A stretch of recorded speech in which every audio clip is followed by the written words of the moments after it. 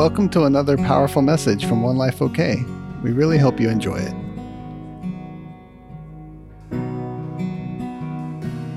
I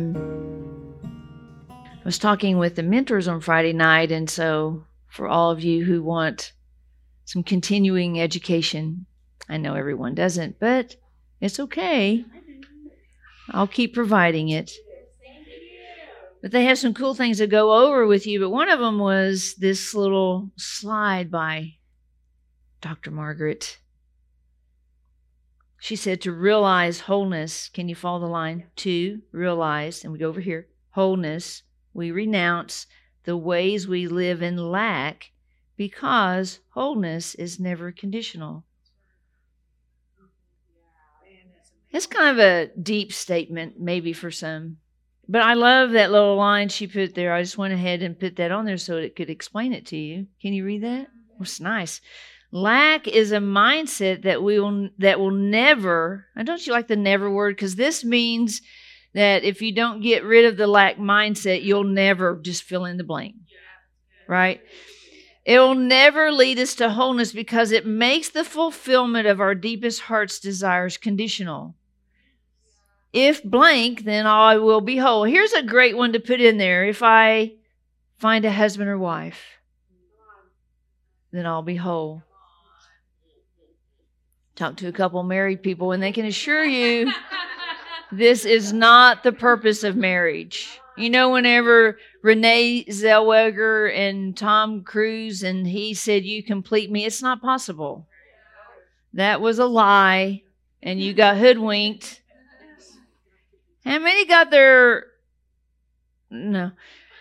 Then, so we have to make some changes to our mindset. This is just a commercial, okay? This is all this is. I'm not preaching this. We have to change. See, every way that I believe that isn't from God will reproduce after its like kind, not like God. Every mindset, let me say it another way. Every mindset that I do not change, that I believe, that I have partnered with in agreement, that I do not allow someone or allow him. Did you know that him sometimes is them? Sometimes people are speaking to you what's from him, but you think it's just from them. So if we don't change some mindsets, we won't change behaviors.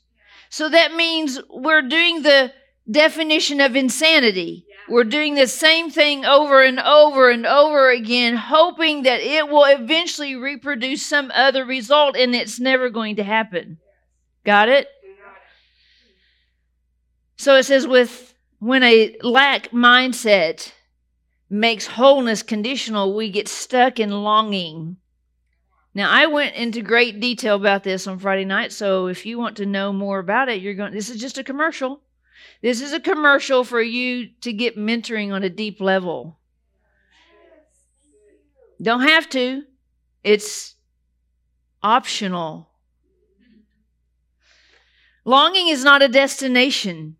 Have you ever got stuck there? Just longing for something, you can never make it happen? You're probably longing for the wrong thing. That's why it's not happening, because all the things of God that we long for, He makes happen. He actually provides for it. Clearly, if it's not happening in your life, I always say 5 years is a good marker. I would go with 5 weeks, but that makes you nervous, I know. If it's not happening in that length of time, change the goal. You're stuck. You're stuck, and you're in lack. And you keep trying to make abundance out of lack. Anyway, that's good enough for that commercial, isn't it? There's a whole thing on it, so just feel free to, look at that anytime. So, I don't know what the title is going to be today yet. However, I woke up yesterday morning and the Holy Spirit asked me this question. He said, "Is your wick salty?" And I thought, I don't know. I don't know if I know the answer to that. So it's Friday morning, because I've spent the last 2 days looking up stuff about is my wick salty? And now I probably am not going to get to preach on that even yet. So, but let's start out with some definitions. This has nothing to do probably with your wick is salty, but maybe I'll know the answer to that question as I keep talking. I really know. I was just playing with y'all. So Sarah B., she said this. She's in the house today. Do y'all know who Sarah B. is? Oh, don't do that one yet. She said this. She said, God's emotion has motion. That's Sarah B. right there, if you didn't know. Y'all thought it was some other... Y'all thought we had a new Sarah, didn't you? God's emotion has motion. Don't you love that God is emotional? Don't you love that He gave you emotions? You know, Pam talked a lot about what's in charge last week. That soul, you know, is he's a booger sometimes. But you know, I was thinking today that maybe sometimes the thing that we just keep telling ourselves, stop it, is actually a signpost.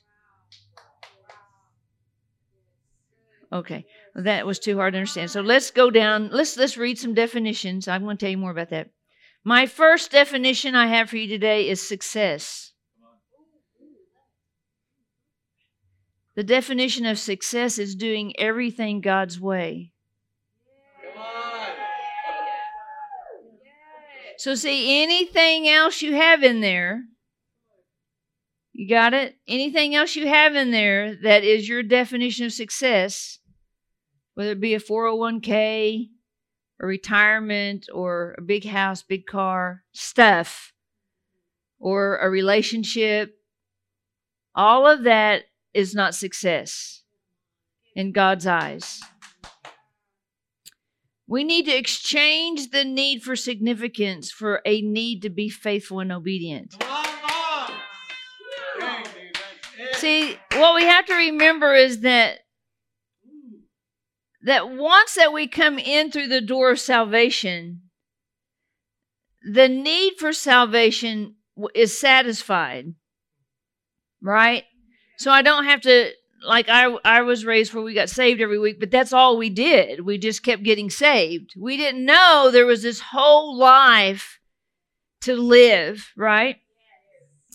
And so if I change my definition of success, then I have to change the definition of my needs.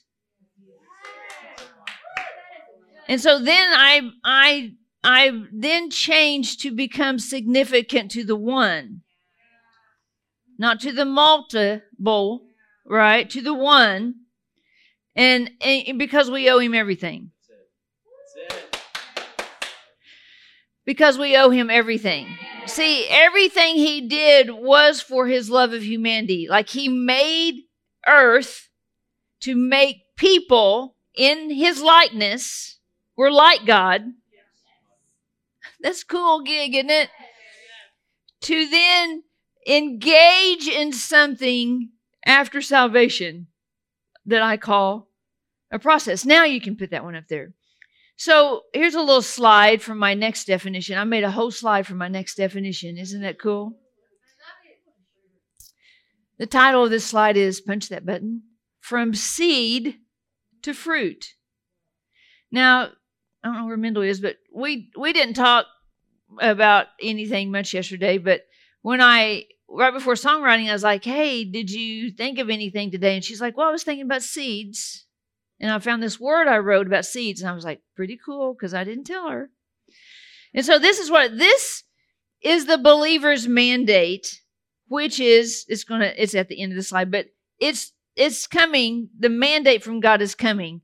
But here's part of what happens about fruit. Fruit is the mandate. But fruit isn't the first step. Right? So I put down a few stages of your process. You can punch that button again. Look at there. Here it comes. Number one is God plants a seed in your life. How does He do that? A lot of times He does it through a prophetic word. And what's really cool about that is that's all that is right there at that point. There's an anointing. Well, I'm skipping ahead. Let's keep going. Number 2, God works on roots first. Why? And where are they? They're in secret. They're in secret. What we do is we get impatient with roots, right? Because we didn't give up our definition of success yet. This is why they're connected. So then I'm pushing God to make me more successful than my roots are deep. And I become impatient and even mad at God. You know, my favorite thing about God that has been happening, I've been hearing it a lot lately, is God's not linear. I'm not linear either. Right, Mendel? Yeah. So linear people are A, B, C, D, 1, 2, 3. And God's not that way. God's like 1, Z, 24, A/B. He's all, why? He's not, why? Because it's my yielding to the process that produces the next stepping stone. The stepping stones are already all laid out. The stepping stones are already all laid out. But I can move forward, I can move backwards, I can stand still. And see, the cool part is that think of yourself as like you're on one of those things with one of those lightsabers and someone's trying to knock you off your post. And see, what he does is he'll bring offense. He'll bring comparison. Oh, that's my next definition. Hang on. We're still on roots. Number 3, roots are developed in God's spiritual family of choice. For you, through you, learning to serve. That's the way that roots are developed, is you learn to serve in the family of God that God placed you in, that wants your spiritual growth to be consistently challenged and nurtured and developed, right? We don't get to randomly just pick, oh, I think I'll just pick social media, and that's where I'll develop my roots. See, that's the hook of social media. It's being used for something to promote your need for significance. You can use social media for something else, but if you're using it for that, then you'll never grow roots because you'll act like you're something that you're not. Number 4, roots are needed to bear fruit clearly, right? Number 5, God is not Amazon Now. Do you know what that is? What Amazon Now is? In some cities, they have it where you can just call them up on your local laptop. You can just order something and it'll be there in an hour.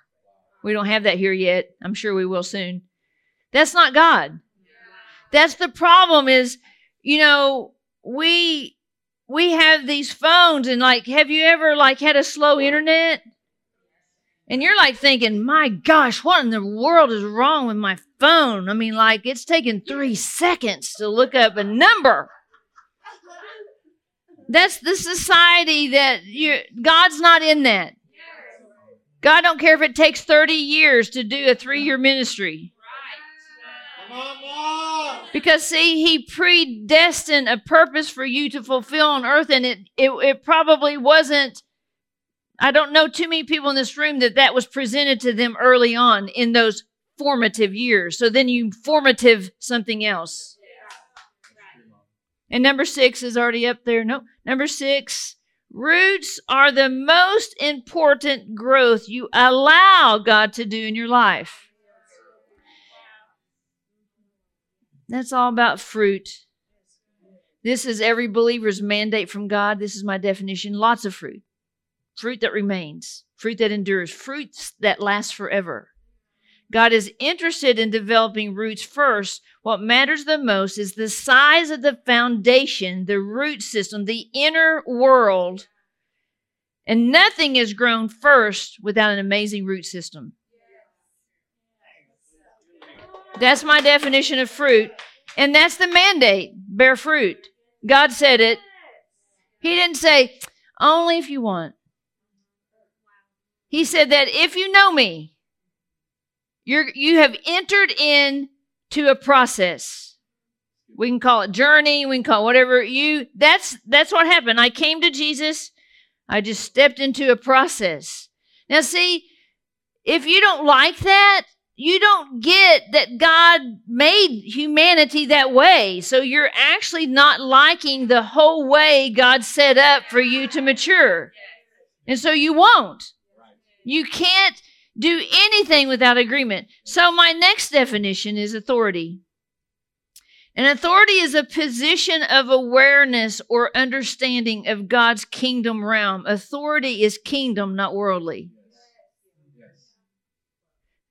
This kingdom authority is meant to be used in the world to what? Transform culture, reform culture to look like kingdom, to bow to the authority of the king. I love this. It's not the same as anointing, but must be discovered through a process of it developing over a period or season of time. Here's an example. A prophetic word releases anointing to you that's needed for the word. So the moment you get a prophetic word, it comes with an anointing. Let's think about David, for example. So when he was a teenager, isn't it cool how God speaks to teenagers? Like that's when he spoke to me. He always does that. You may not remember it, but so he speaks, and so there's an anointing then, but that's not the authority. The authority to do the word, and guess what? You can't even do the word without the authority. That is so good. That's so true. I don't know if y'all believe me. A prophetic word releases anointing you needed for the word, but the authority for the word to be accomplished comes through developing and understanding and operating in our authority. So we think of David again. As a teenager, as a shepherd, he's anointed king. Where did he learn authority? When he was out killing the bear and the lion. What if we came out to the shepherd field and we were like, "What are you being king yet? I mean, what are you doing out here?" I mean, there had to be something in him that said, and I'm sure, Samuel was the man, right? He was the prophet of the day. It was a big deal for Samuel to come to your house. And remember, all the other brothers got presented first. That should give you plenty of rest. That even when people are trying to force other people into your position, God knows.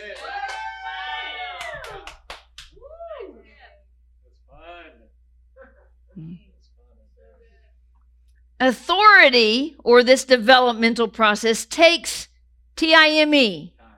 God works outside of time. So how you're watching the calendar, C word, God's not. It's developed and released through a process that we can cause to continue through motivation that we take part in, right?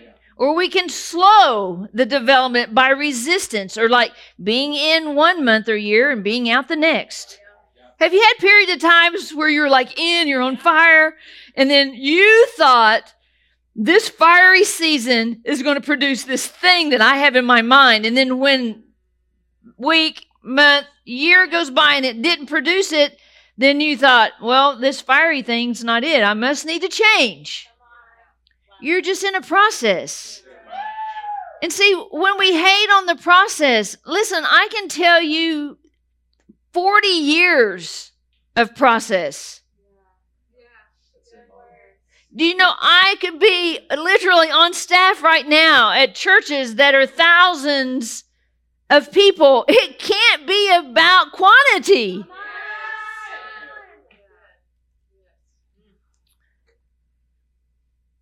When anointing and authority finally collide, that's when you move into your destiny, into kingdom living in its fullest. Embracing this process makes you thrive in the process. Resisting this process delays everything. And you're miserable the whole time. What if I told you at 71 years old, you were going to step into a 2-month amazing ministry and then you would die? This is it, Mom. This is it. But you are going to train for 70 years. See, what happened to us, we said, well, a couple months. I mean, like, let me just get some training here, like, a month, 2, maybe a couple years. I'll go to like 10 different churches in my lifetime, and I'll wonder why I have no roots, and I'll be good. See, the problem is that God, the root development has to be so strong, and that's done inside. He's changing belief systems interiorly that you're not even sharing with anyone. That's what he did this morning. For whoever in here was ready, there was a hidden place in here. He hovered over, he breathed over, and he spoke life into it, and it's going to live in a new way. Now, you can be like, well, what's that going to look like? Hey, I don't know. It's going to look like freedom. Okay, I have 2 more. Are you still enjoying this definition process? The next definition is process. I threw it around a little, so now. This is the one thing you have in common with every other human on the planet. Everybody that wants to do their destiny has to go through a godly process. Unavoidable. I love this. The question isn't, are you in process? The question is, how are you doing in it? See, that's the beautiful part, really, of this system, even of mentoring, is that it's supposed to reveal to you where you're not doing great in the process, not because someone wants to hate on you, but because they love you. Right? And so when I allow more of my process to be seen, then I allow more wisdom to be given. Because see, like, I don't even care. You're never, those of you who are older than me, you're never going to be older than me. I mean, it's just the reality. I want to give you seeds of wisdom that you don't even have to plant. I'll just walk along and scatter some out, and you'll grab them or not. And then hopefully, if you don't have to redo all of the wisdom I have, what would you look like with a double portion of wisdom? Then you'll have your wisdom. And see, that's why God sets up a spiritual family.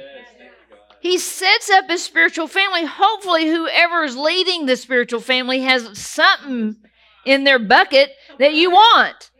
Hopefully, they'll keep getting more in their bucket, so they'll just stay slightly ahead. It's the same way with mentoring. Hopefully, if there's people in here who have chosen to be mentors, they went through a hard knocks with Tisa. That's the truth. And so they're ready to what? To lay down their life for you to be more healthy. It's inconvenient to mentor. It doesn't mean we don't want to.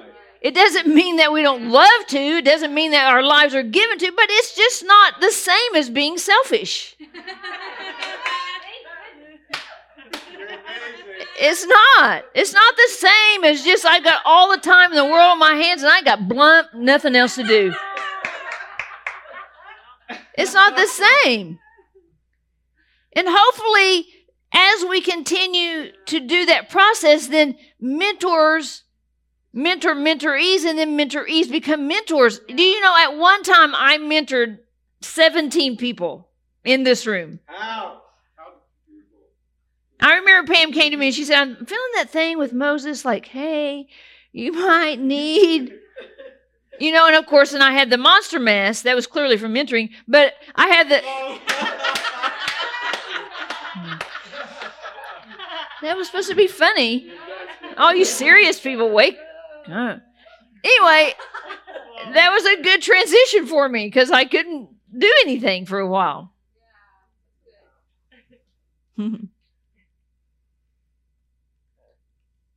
Still on the definition of process.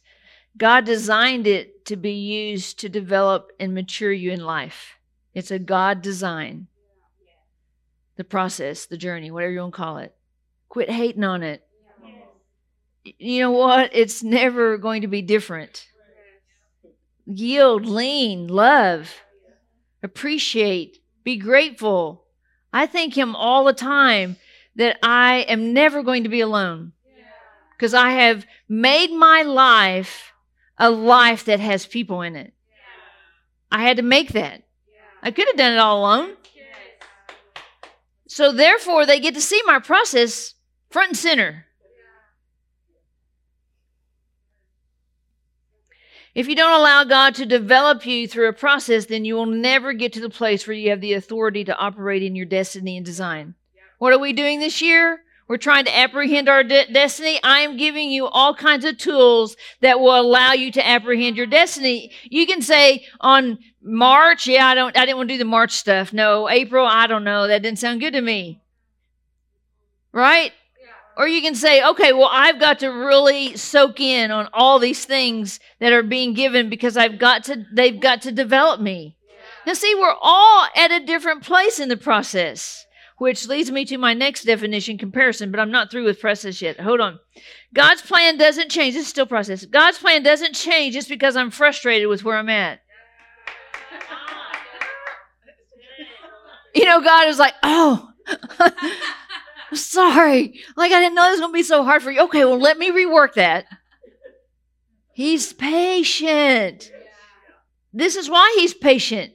Because that will stay right there as a fixed point till you get it. Have you ever done it? Have you ever been in a circle? Have you ever gotten out of the circle? Okay. Are you in another circle? Yes. Yes. You are. You'll have to get out of that one. Just like you got out of the last one. Just to get into the new circle was hard enough. And then after a while, you're like, seen that? Seen that? Oh, been there. It takes you about 20 times of circling before you even realize, this seems so familiar. That's why I give you all these tools. If I give you a personality tool, it's because that's what your personality tends to do. Don't act like you're not choleric. You're probably coarse. You just are. Change the way you talk. If you're a sanguine, you probably don't remember anybody's names and you can't keep track of time and you leave your phone at home and Teresa has to bring it to you, but that's okay. I was telling she the other day, she was like, I have a hard time giving myself grace.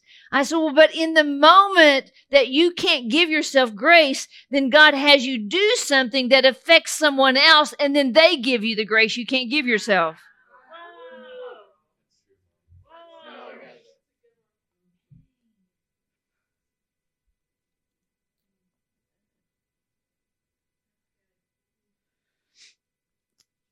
So I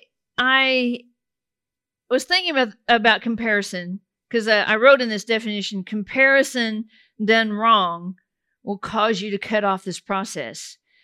The reason why I wrote it that way was because I had read this definition from Dr. Margaret about comparison, and she said this: the brain has an innate drive to make social comparisons. So I had to change in that moment because I probably would have wrote, comparison bad, stop it. I probably would have wrote that. But instead, she was like, look at it. Why are you doing it? What is comparison doing to you? Since your brain was wired to do it, then it must have a different purpose from God than first thought. So comparison usually in the kingdom, in the religious world, it's what? It's like evil. Stop it. I'm sure I've said it. But when I thought about what she was saying, this is what she said. Comparison, it holds a magnifying glass to your insecurities. And you either compare and despair, or you compare and change. So see, instead of just saying, stop it. Mentors, let's don't do that anymore. Instead of just saying, stop it. Let's just say, okay, wait for a minute. I'm having an epiphany about this currently myself. Okay, so I'm trying to share with you my epiphany I'm in. Oh my gosh, well, if my brain is wired that way, and this is what she said, social comparisons can create negative judgments, or it can help you accurately evaluate yourself and inspire you to grow, work hard, change, create, dream. I can tell you, we do not know how to do this. We do not know how to do this. I have not taught you how to do this. I want to teach you how to do this because, see, the thing of it is that we, in the church as in general, we're so scared of anything that we think might be sin. We never even understand if there's actually something from it that could actually lead me to greater change. We just try to avoid it and hit ourselves over the head enough to quit doing it. Right? Come on, do you understand that God is opening up portals of revelation of things that we before would never even look at? You know, I'm gonna diss on the mentors for a minute. When we were at this mentor meeting, I was reading some of these definitions and different things that we went over. And I would look around the room to see how everyone was responding. And I could see, it's clear to me, the people who are like, I've got to search that out. I've got to figure that out. And the other people are like, oh, I can't understand it. I can't understand that. Because they begin to their body language, everything's like backing away. I can't understand that. And see that God wants to change that today. He wants to say that in the heart of a king is, if I don't understand it, I'm capable. If I am not doing it, I'm capable. There's something in the way I'm thinking that told me I'm incapable, and I'm believing it. It says when comparison magnifies insecurities, it's helpful to address them. Address them. We're not good at this. Turn to your neighbor and say, we're not good at this. But we're going to learn. I'm learnable. Are you learnable? She gave us a couple of her instances here. She says we have to address like feelings of shame, which are not good enough, or feelings of uncertainty. These are the things that come from a comparison that we're actually leaning toward to look to see how we can rearrange some thoughts and some actions, right? To what? To not be like somebody else, but say, well, gosh, they've got a really cool haircut. Where did they go get that haircut? I want to go get that haircut. It's just looking at someone and saying, well, they got really cool fruit. I want some of that fruit. So what can I do? Teach me. What can I do to get that kind of fruit? Not like, I'll never have that. They're in the special people category. They're the pretty people, and they got the special stuff. I'm in the pitiful, ugly line. I don't get nothing good. That's the two sides of comparison right there. When Lynn gets new shoes, I'm like, hey, send me that link. I'm not like, man, I can never have those. And then I just usually buy them from Mendel, and then she's like, she keeps them in a box, though, like for several months, because, we're just different. I want to wear them that day. And Mendel's like wants to save those until the day for them to come out. Do you know what I'm saying? Melons? No, you don't have that? Okay, Cheryl's got that. You got a friend. Address the shame is the one thing she said. Don't dwell or indulge on unhealthy comparison. That's not even what we're talking about. So that means there must be a healthy one. Yes! Who knew? We're not good at this. We're not good at it. We're nervous right now. We're like, oh my gosh, it might lead to sin or something. Don't do unhealthy comparisons. Do you know the difference? That's really the question. Unhealthy downward comparison looks like judging something or someone as less than to feel better about you. Not good. Unhealthy upward comparison is judging yourself harshly in comparison to something or someone you deem as greater. There's an up and a down. None of that's good. Really practical, right? Did you know y'all are doing this all the time? You're acting like you're not, and you've hidden it away, and because religion said it was bad, and so you hid it away, but you're doing it all the time. Right? Right? Heal the underlying shame. Right? And then the other part was the uncertainty part. She says, so address it. Since comparison increases during periods of instability, identifying ways you can bring more stability to your life is the answer. I know it's a little deep. You're going to have to think about that for a minute. So when I feel unsure, I begin to look at what other people got, what other people are doing. I actually think I know how they got it. Oh, well, they're probably at home praying for 17 hours a day. That's what Teresa's doing. That's why she can come up here and the Holy Spirit speaks through her. That's not true. You made all that up. I got a whole life to live too. I just make myself more aware of Him on purpose. But I ain't sitting at home just in my bed praying to Jesus 17 hours a day. See, so whenever I feel unstable, then that's what she's saying. I begin to compare more. Because why? I'm trying to satisfy this scary feeling I'm having inside about why I feel insecure. It's true. It is. So then, if I'm going to use comparison for my benefit, I'm going to have to be more stable. Otherwise, I'll use it to judge myself and others. Up or down. And then it says, identify the healthy need, desire, dream, or goal the comparison's pointing to.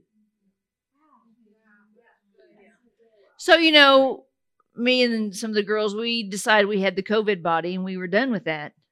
COVID body. How did we get the COVID body? Well, we couldn't go anywhere. We were scared to go anywhere. And then there was ice cream. So that, don't go anywhere. And then here's our favorite thing. And then if you have a bunch of friends, I have these friends that all like ice cream equally. I was daughter of Dairyman. We had ice cream every day. And so maybe more than one time a day. I remember I would just go and get me a fudsicle out of the fridge just anytime I wanted. I mean, like when I was a kid, because why? I was old before I used to gain weight. I could eat anything. And then that monster mass happened and everything. Anyway, let's blame everything on that. But really, it's just that I eat more calories than I can burn. It's not a brain surgery thing, It's just the reality of how another system that this is the way my body operates, right? And so it's interesting, whenever you begin to change something, then that's what it's saying, is that there's a healthy desire, healthy dream, healthy thing. Okay, I want to quit doing the COVID lifestyle, and I'm going to do this other lifestyle. Well, but see, everything about that isn't easy. And if you're not careful, you can forget why you don't want the COVID body anymore. When you're looking at the ice cream, you're like, in the Brahms commercial, like, now why are we doing this again? I feel like this would be okay right here, and then tomorrow it would be okay again, and then the next day it would be okay again. Do you know what I'm saying?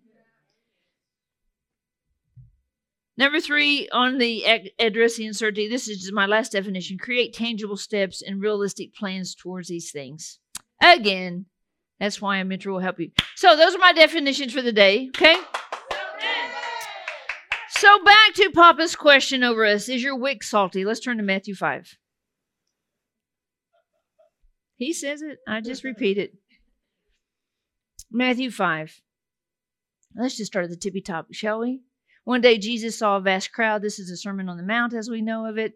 And people were gathering to hear him. So he went up the slope of a hill and sat down with his followers and disciples spread all over the hillside. And Jesus began to teach them. I love the footnote in the Passion. It says that it should be noted that this is the Sermon on the Mount or the Torah or the Constitution of the Kingdom of Heaven. Love that term?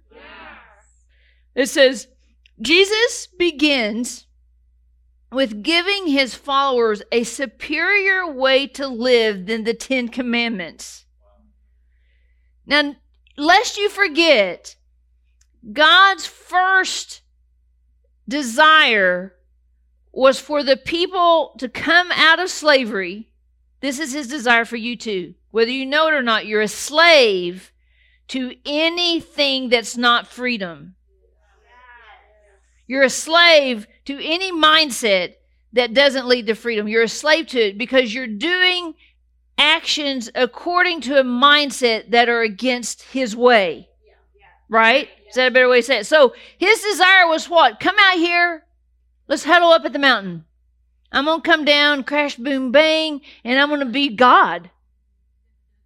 I mean, it's like saying, God, be little. God, be quieter. God, don't be so powerful and magnificent. Be smaller. Be a God that I won't be afraid of and I don't have to change to serve. And he can't. He can't. He can't. He's unchangeable. So guess who's adjusting? You either adjust to his ways or you have less of him in it. Do you understand that? Because when he encounters you, the process, as I've been speaking of already started. That's what you said. Jesus, I invite you into my life. Somebody should have told you this. If they didn't tell you this, you just entered in the process of maturing. Bam, right there that day. You are never going to be the same. I love and I think it's in 1 Peter. Let me see real quick. Hold on. Yeah, it's 1 Peter somewhere, 17. What chapter am I in? 1 Peter 1, 17. Excellent. It says, as God's obedient children, never again shape your lives by the desires that you followed when you didn't know better. And, you know, the cool part about that statement, it's not even what I'm going to read, but we know. We know when we're shaping our lives based on another mindset. We know it. We're just resistant because it feels so hard. But see, that's the really crazy part about God's plan is that everything yoked up to Jesus is easy. Everything we did without him was hard, but we act like this is hard.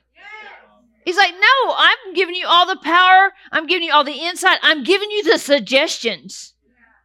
I'm giving you the people. I'm giving you partners. I'm giving you all this stuff. And you're like, it's too hard. Laying in bed's easier.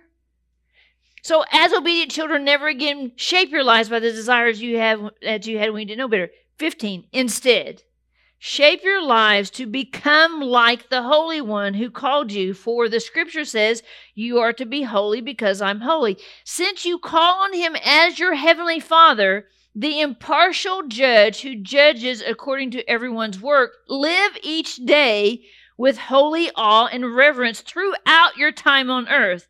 Now, what's great about the Passion guy, he says, believers in Jesus will not be judged for their sins, since they happened once and for all when Jesus was crucified to redeem us. We just sang about redemption.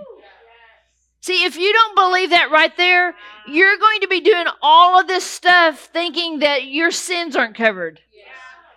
You live completely different when you're sin aware than you do when you're not sin aware.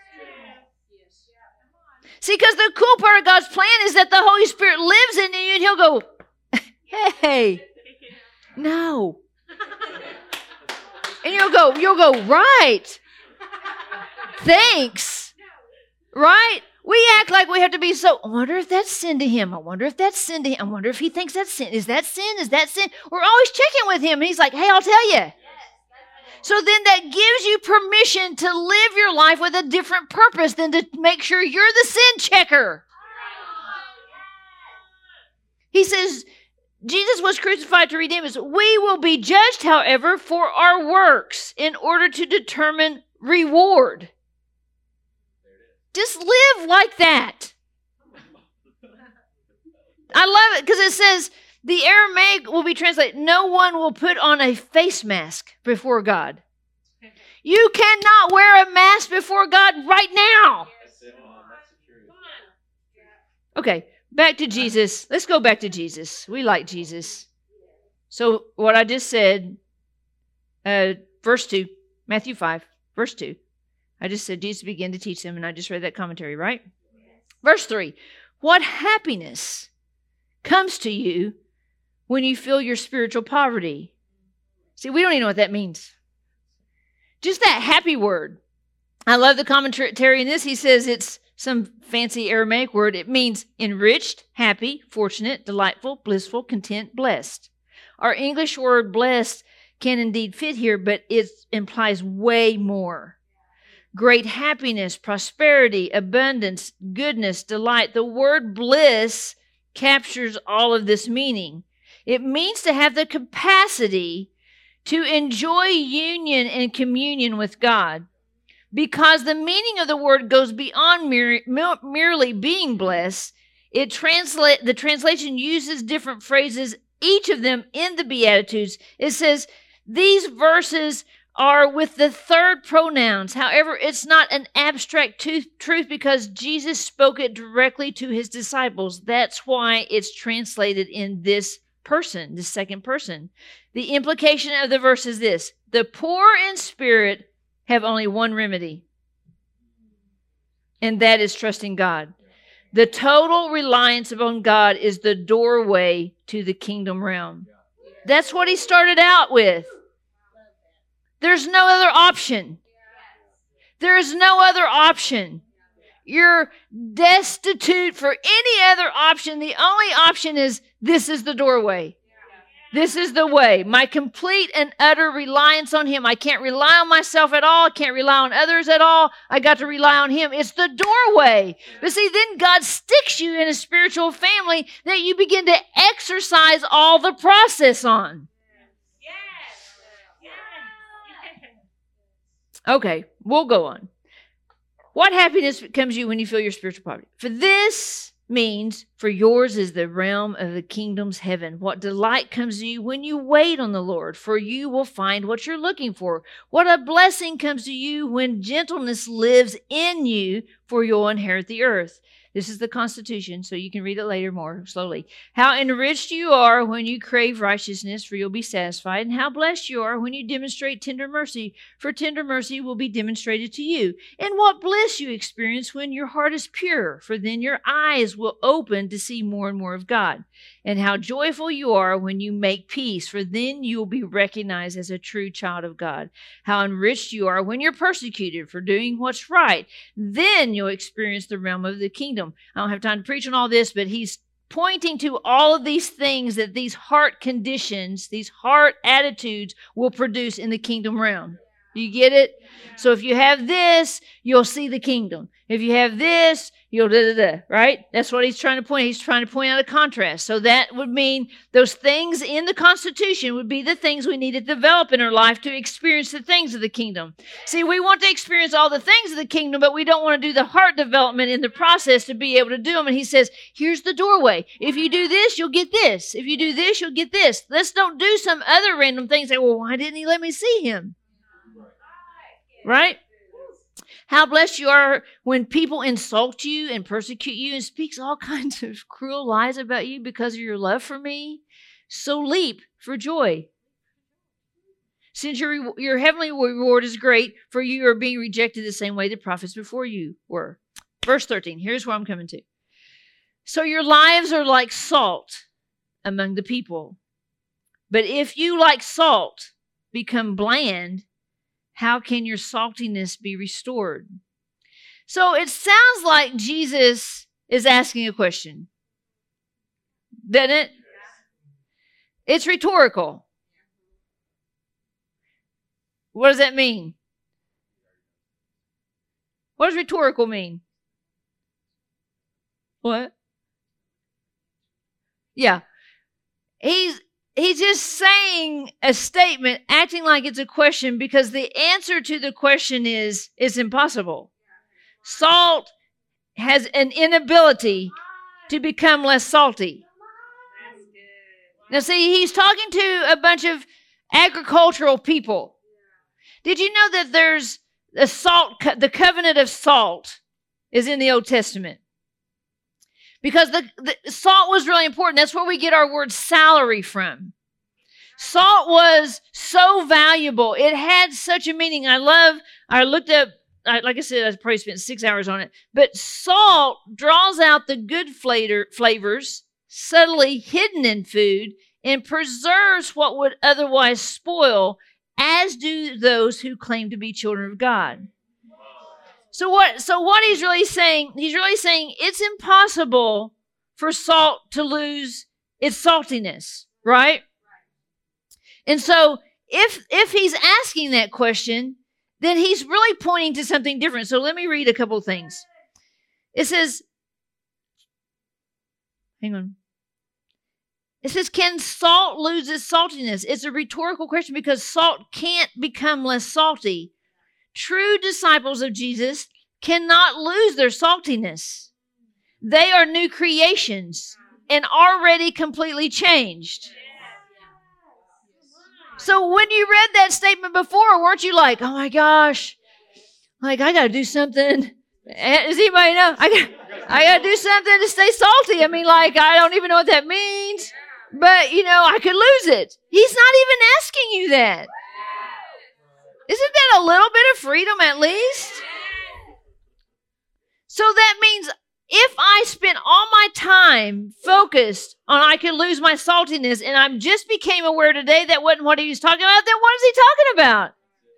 Let's spend as many years focusing on what he was talking about as we did focusing on thinking that we're going to lose our saltiness. Do you see that when you get a new definition from God, you need to spend some meditation time on it saying, well, what does he really mean now? Because I did a lot of actions trying to prevent not being salty. It's the truth, you did. And so now let's put a lot of action saying, oh, well, this is solid. I mean, I could read you so much stuff about salt because I read so much stuff about salt. But it was an important commodity to them. So this was really a valuable thing to them. It's not that valuable to us because we just make up stuff now. We just make salt probably, I don't know, in a petri dish. I don't know. But the point of it was this was really valuable. So this perked their attention, right? Let's go back and just read it the rest of the way. So your lives are like salt. They're like, oh, salt. We know salt. There was a salt covenant back in Leviticus and Chronicles. I think in Leviticus it said, in the ancient world, salt was a valuable substance. It was used for a variety of purposes: to preserve meat, promote healing, seal friendships. See, all we think about it now is that it's just something on Cheetos. I mean, it wasn't that way then, right? It had a completely different value system. So Jesus is using something that had a value system in the Old Testament, and he's trying to translate it to what your life can look like in this covenant.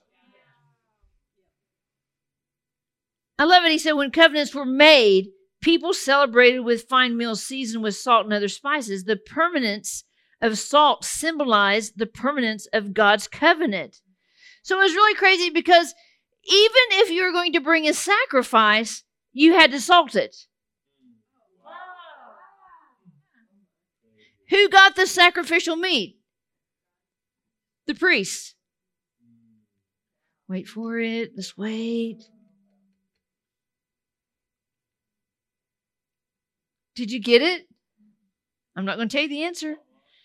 See, he's trying to show us all these comparisons He's saying, okay, I know y'all know about the salt covenant, the covenant of salt. It was going on. It was part of the law. Remember, because do you understand that in Matthew, he's trying to say, well, this was not my heart. My heart wasn't all this law.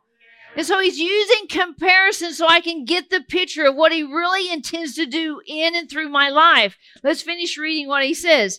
He says, but if you, like salt, become bland, how can your saltiness be restored?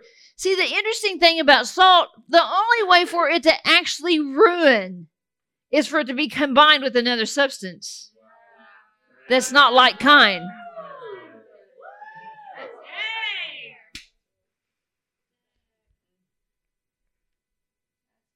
It says, flavorless salt is good for nothing and will be thrown out and trampled.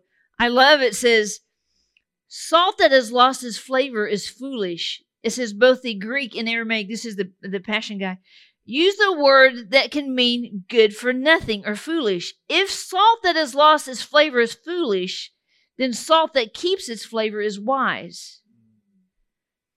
It says that Jesus equated salt with wisdom. So it says, after speaking of the salt, Jesus speaks of lighting a lamp. It was a common practice in the time of Jesus to put salt on the wick of a lamp to increase its brightness.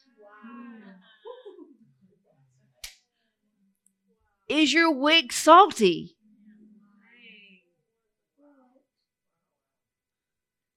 The salt of wisdom will make our light shine even brighter. Is your wick salty? It's saying, is your entire walk with God filled with wisdom? It's a preserver. It's a covenant maker. It means something in the kingdom. It meant something to Jesus. So that's why he said, so your lives light up the world. Do you understand that he's trying to make this analogy that with me in you? Oh, if you could just get this, that we go out into the world, you're the light that everyone's looking for. But if you look and act just like the world, you're just unsalty. Your wick is not salty. Your light is not shining bright. No, you look no different. That's why there has to be a contrast. That's why you have to work on the things in your process so your contrast to the world gets broader. Your lives light up the world, for how can you hide a city that stands on a hilltop? And who would light a lamp and then hide it in an obscure place? Instead, it's placed where everyone in the house can benefit from its light. Who's doing the placement? It's what I was speaking of from the beginning. God is doing a work in you, a process in you. Because why? He wants to place you where you can light up darkness. You know, there's this weird thing happening in our little group where people are trying to tell me of things that people who aren't serving God, what they're doing. I'm like, well, of course, they're doing what people that aren't serving God do. They're not serving God. So it's not shocking. But see, I think what's really happening is they're becoming aware of a place of intercession. But the way they've reacted to it in the past is that they just told about it and they were done.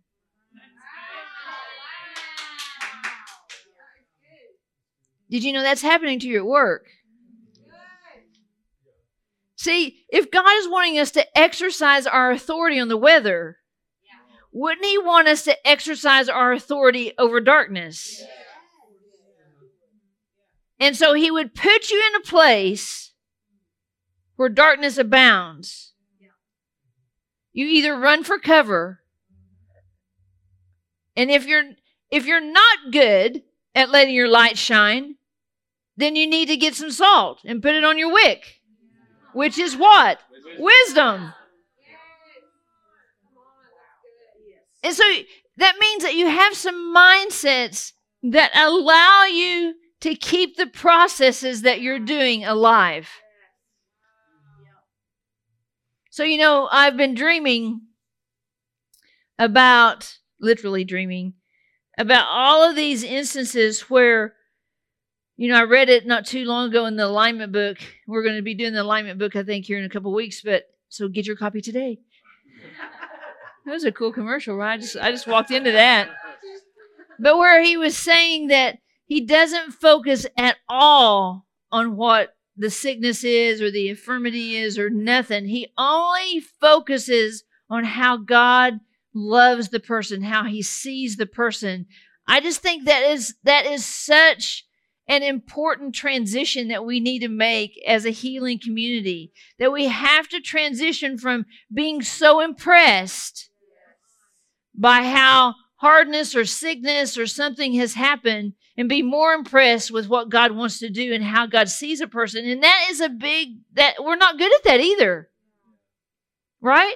We just barely came into the fact that, well, maybe something should get healed. I mean, right? Like, okay, well, I think God really wants to heal people. And then we started going, well, I don't know if I'm called to that. Remember those days? Well, I know there's some healers, and I don't know if that's me. Do you remember that? Anybody know what I'm talking about? Yeah. And then we were like, okay, well, maybe I'll go and I'll be praying for you. And off we ran. Right? Because, we didn't want to actually pray right then. I mean, because then we would have to ask them if they were better, and we know they're not going to be better. So I'll be praying for you, right? That was the tap and run, right? And then we were like, okay, well, maybe we'll pray, and we'll do that, can I touch you, right? I mean, this is process we've been in. Can I touch you? Are you okay if I touch you? Are you okay? Trying to get permission from a sick person to get healing, right? Right? But see, the thing of it is, if I'm a light, then when my wick is salty and I step onto the scene, they're like, oh, I sure hope they ask me to pray, that they can pray for me. I mean, that's what's been happening to us at Des Rim there, but people are like, yes, please pray for me. See, you've got to, if you work in an office, you got to be walking around that office and touching that thing with some oil and be walking around that building 7 times to get them walls knocked down. It says, let it shine brightly. So don't hide your light. It's verse 16. I love it. It says, the Aramaic word for light is used as a metaphor for teachings that bring enlightenment and revelation to men's hearts. Light can also represent the presence of God, the light of his countenance. Jesus is the light of God within us. Is your wick salty? How much awareness of Jesus are you where you're at? Like when you see people and they're not acting like you want them to because you got so much judgment towards them, they should just be acting a certain way because they're at work. How much does their actions trump the light in you? That's really the question. See, because I'm telling you, this is a generation that is going to be so awake, they're not going to care anymore that people are offended by God. Because they're going to have so much fruit because they've done something in the secret place that it is going to illuminate and shine and produce something in people that nobody's going to be going, well, who do you think you are? Or you're in an occult. We're like, oh, yes, don't say that about me. I might have to do something.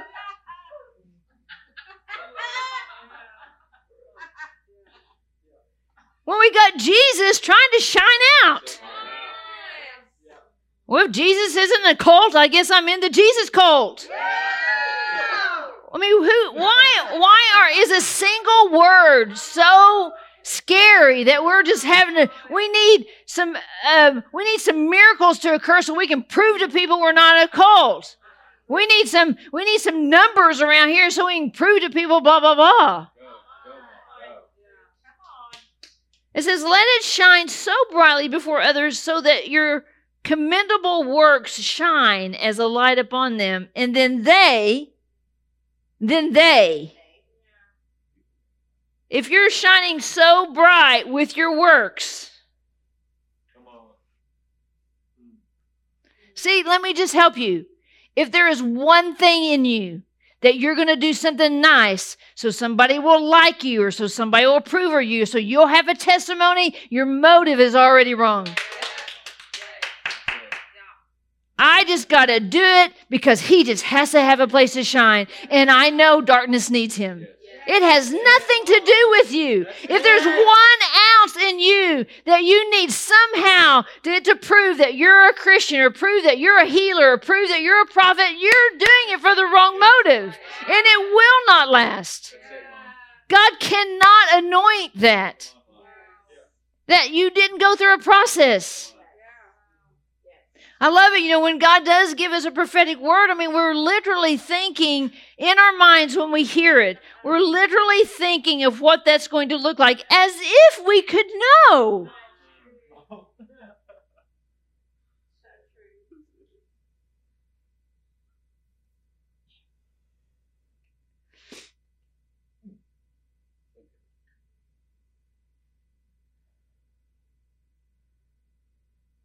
I love this. It says, it's a little commentary about salt. It says that we are so valuable as our role as disciples. What are disciples? Disciples were teachable people that knew they didn't know nothing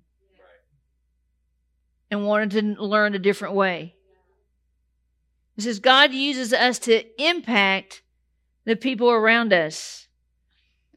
Whether we are slowing down the moral decay or we're enhancing the spiritual flavor of the world, God has created us to be a positive impact. As followers of Christ, we are called to be different and to live righteous lives. That's the nature of what Jesus was trying to tell them. In this covenant of salt that he made with them in the Old Testament, he prescribed different ways, but it was an indicator of how valuable something was that he knew he would use it as an analogy in the New Testament. So the reason why that they would salt the meat that they would offer to God, because God wanted to care for the priests. He wanted to preserve that sacrifice that you made to him. He wanted to preserve it for someone to be used later that was ministering to you, and it's the same today. Come on, Mendel.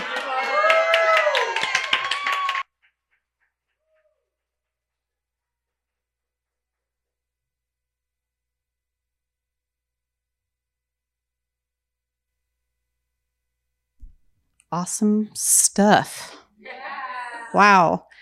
Wow, it is freezing cold up here. Someone opened a refrigerator door and it's blowing right here. Sorry, sounds a little bit shocking.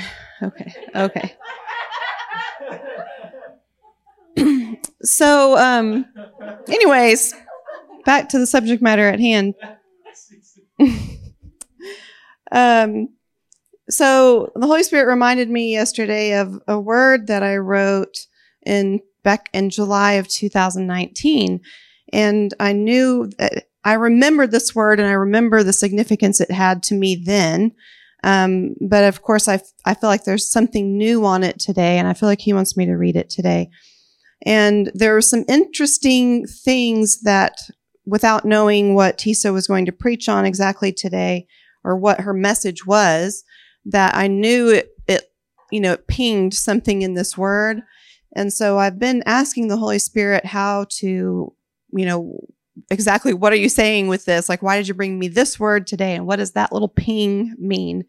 And I'm not entirely sure that I even have it, but maybe by the time I finish reading it, I'll have it. I think I have a little bit of an idea, but it may be something that's even for each of us to personally kind of search out deeper at a later time. So I'm just going to start reading the word, and then I'll tell you what some of my thoughts are on it. So I was writing, this was me writing back in 2019. I said that I've felt your touch, talking to Papa, I've felt your touch, all that comes from when our hearts seem to touch. When my soul is wide open and the mere exposure of it to you seems to release new oxygen in the room. I've found the gateway to true freedom, freedom from all that pulls and pushes and drives all this tension. It's found through my simple exposure to you. I've tried so many ways, but nothing suffices or is quite the same as when I simply open my heart to you. Nothing hidden, nothing carefully crafted for your view, nothing self-protected, just full exposure, openness to your view. Could it be there's a missing element found only in this way? Could it be that there's an ingredient for living that can't be found any other way? What if all of these emotions were meant as seeds? What if all that comes from simply another day under the sun is waiting for watering from up above? What if our day-to-day life is an embryo in the making? Could it be that we are harvesting seeds, that this tension and these struggles and needs and ways we are moved by what we see, these feelings and thoughts, could all be seeds simply in need of watering? And Papa said, daughter, son, you've stumbled on to a deep understanding. I created this world, the earth you know, with all you'd need, except one thing, me. The universe is not complete without me. This ecosystem you know of life will always be incomplete without me. Science has done its best to discover the cycle of life, of all that grows, how oxygen and light and water is needed for crops to grow. But the cycle of life is so much more than what this earth is able to grow. The process of life is far more than the physical world. The missing element, essential for what I intend to grow, is not found in earthly soil or atmosphere. You won't find it on a periodic table. There are building blocks for life far beyond what science knows. I'm going to read that again. There are building blocks for life far beyond what science knows. True life requires an element not listed in scientific manuals. True life requires the element of me. Capital M-E. I designed and created you to operate in the true cycle of life. Your experiences and encounters with the world around you are, in fact, seeds. These are the building blocks for heaven to be seen. Every thought, feeling, emotion, every struggle or pain, every joy and delight are seeds. True kingdom life in the making. They wait for what I bring. They wait for the next step in the cycle of what they were meant to be. Remember, Tisa was talking about process. We're all in a process. And it's not a question of whether or not we're in a process, but how we're doing in that process. He said, each one stirs a life. Inside each one stirs a life in waiting. A kingdom creation. They wait to be exposed to the element I bring, the element of me. When your heart is laid open to me, finally they can breathe. Finally they receive what they need.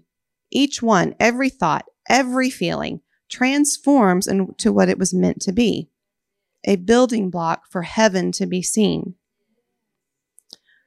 For kingdom creation here on earth, this next level creation is taking place all the time, mostly unseen.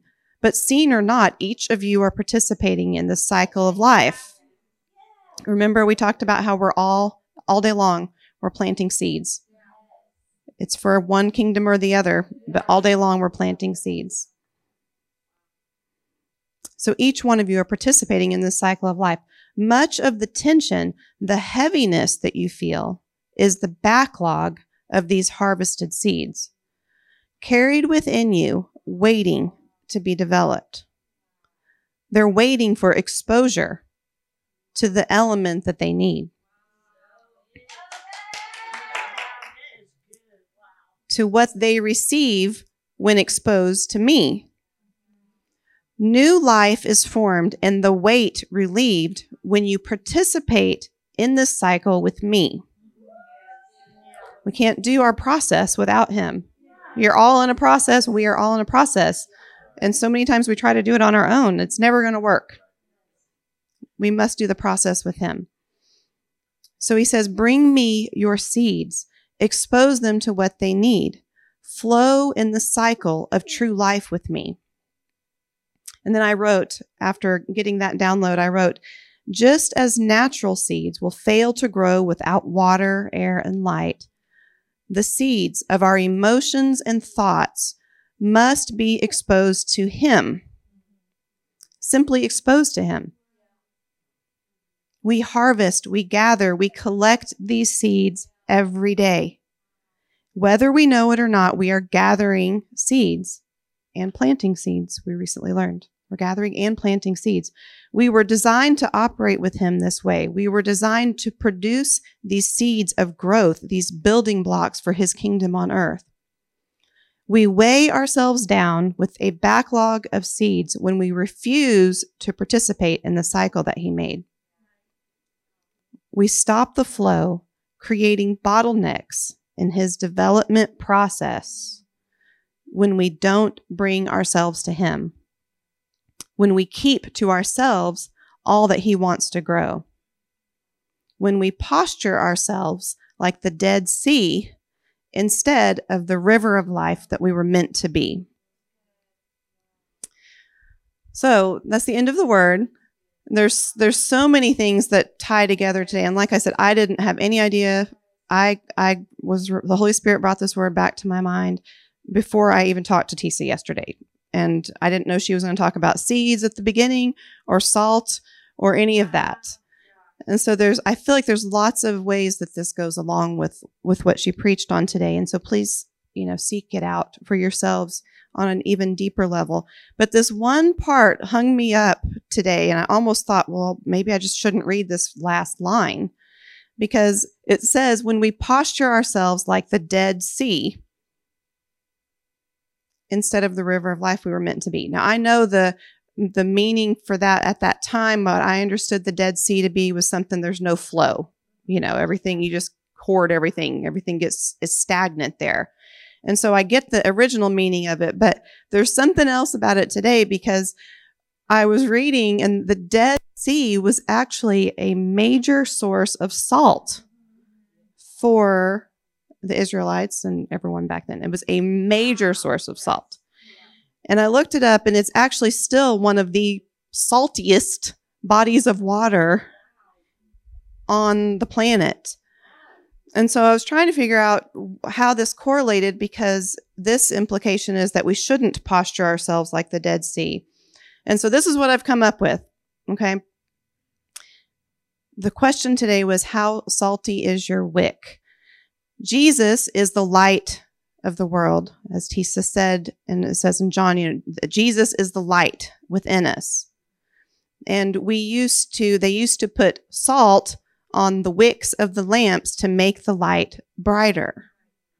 So what I'm gathering today is that when we posture ourselves like the Dead Sea, is when in this word and in this analogy is that we're hoarding that. We're keeping it all to ourselves. So the reason the Dead Sea is so salty is because there's no outflow anywhere. So it does build up right there.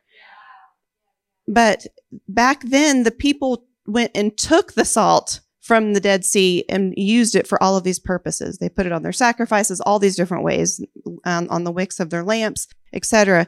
So the salt wasn't valuable when it just stayed in the Dead Sea.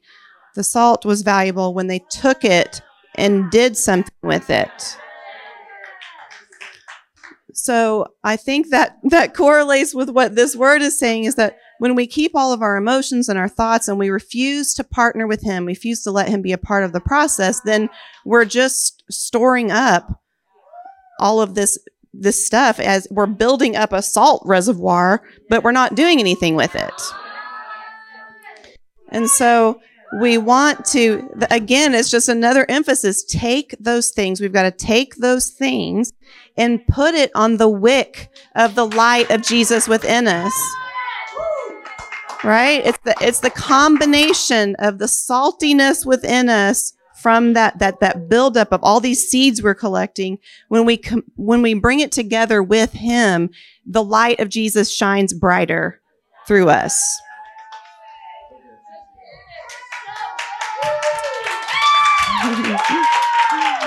Isn't the Holy Spirit fun?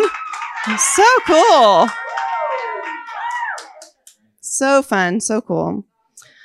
So, Papa, we just want to say thank you today. And Holy Spirit, we just love your ways. And we love how you're always leveling us up.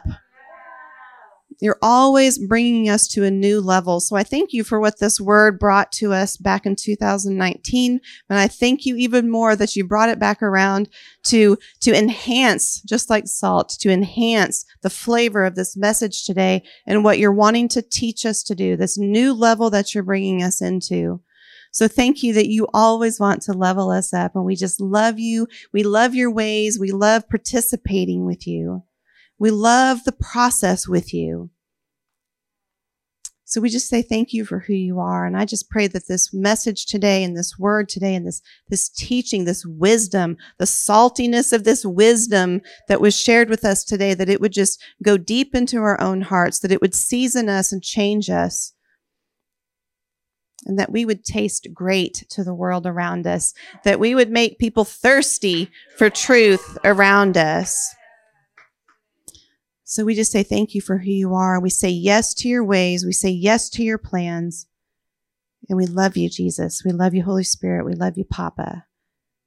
Thank you for being our warrior team. We love you so much. In Jesus' name, amen. Thank you for listening to this message from One Life OK.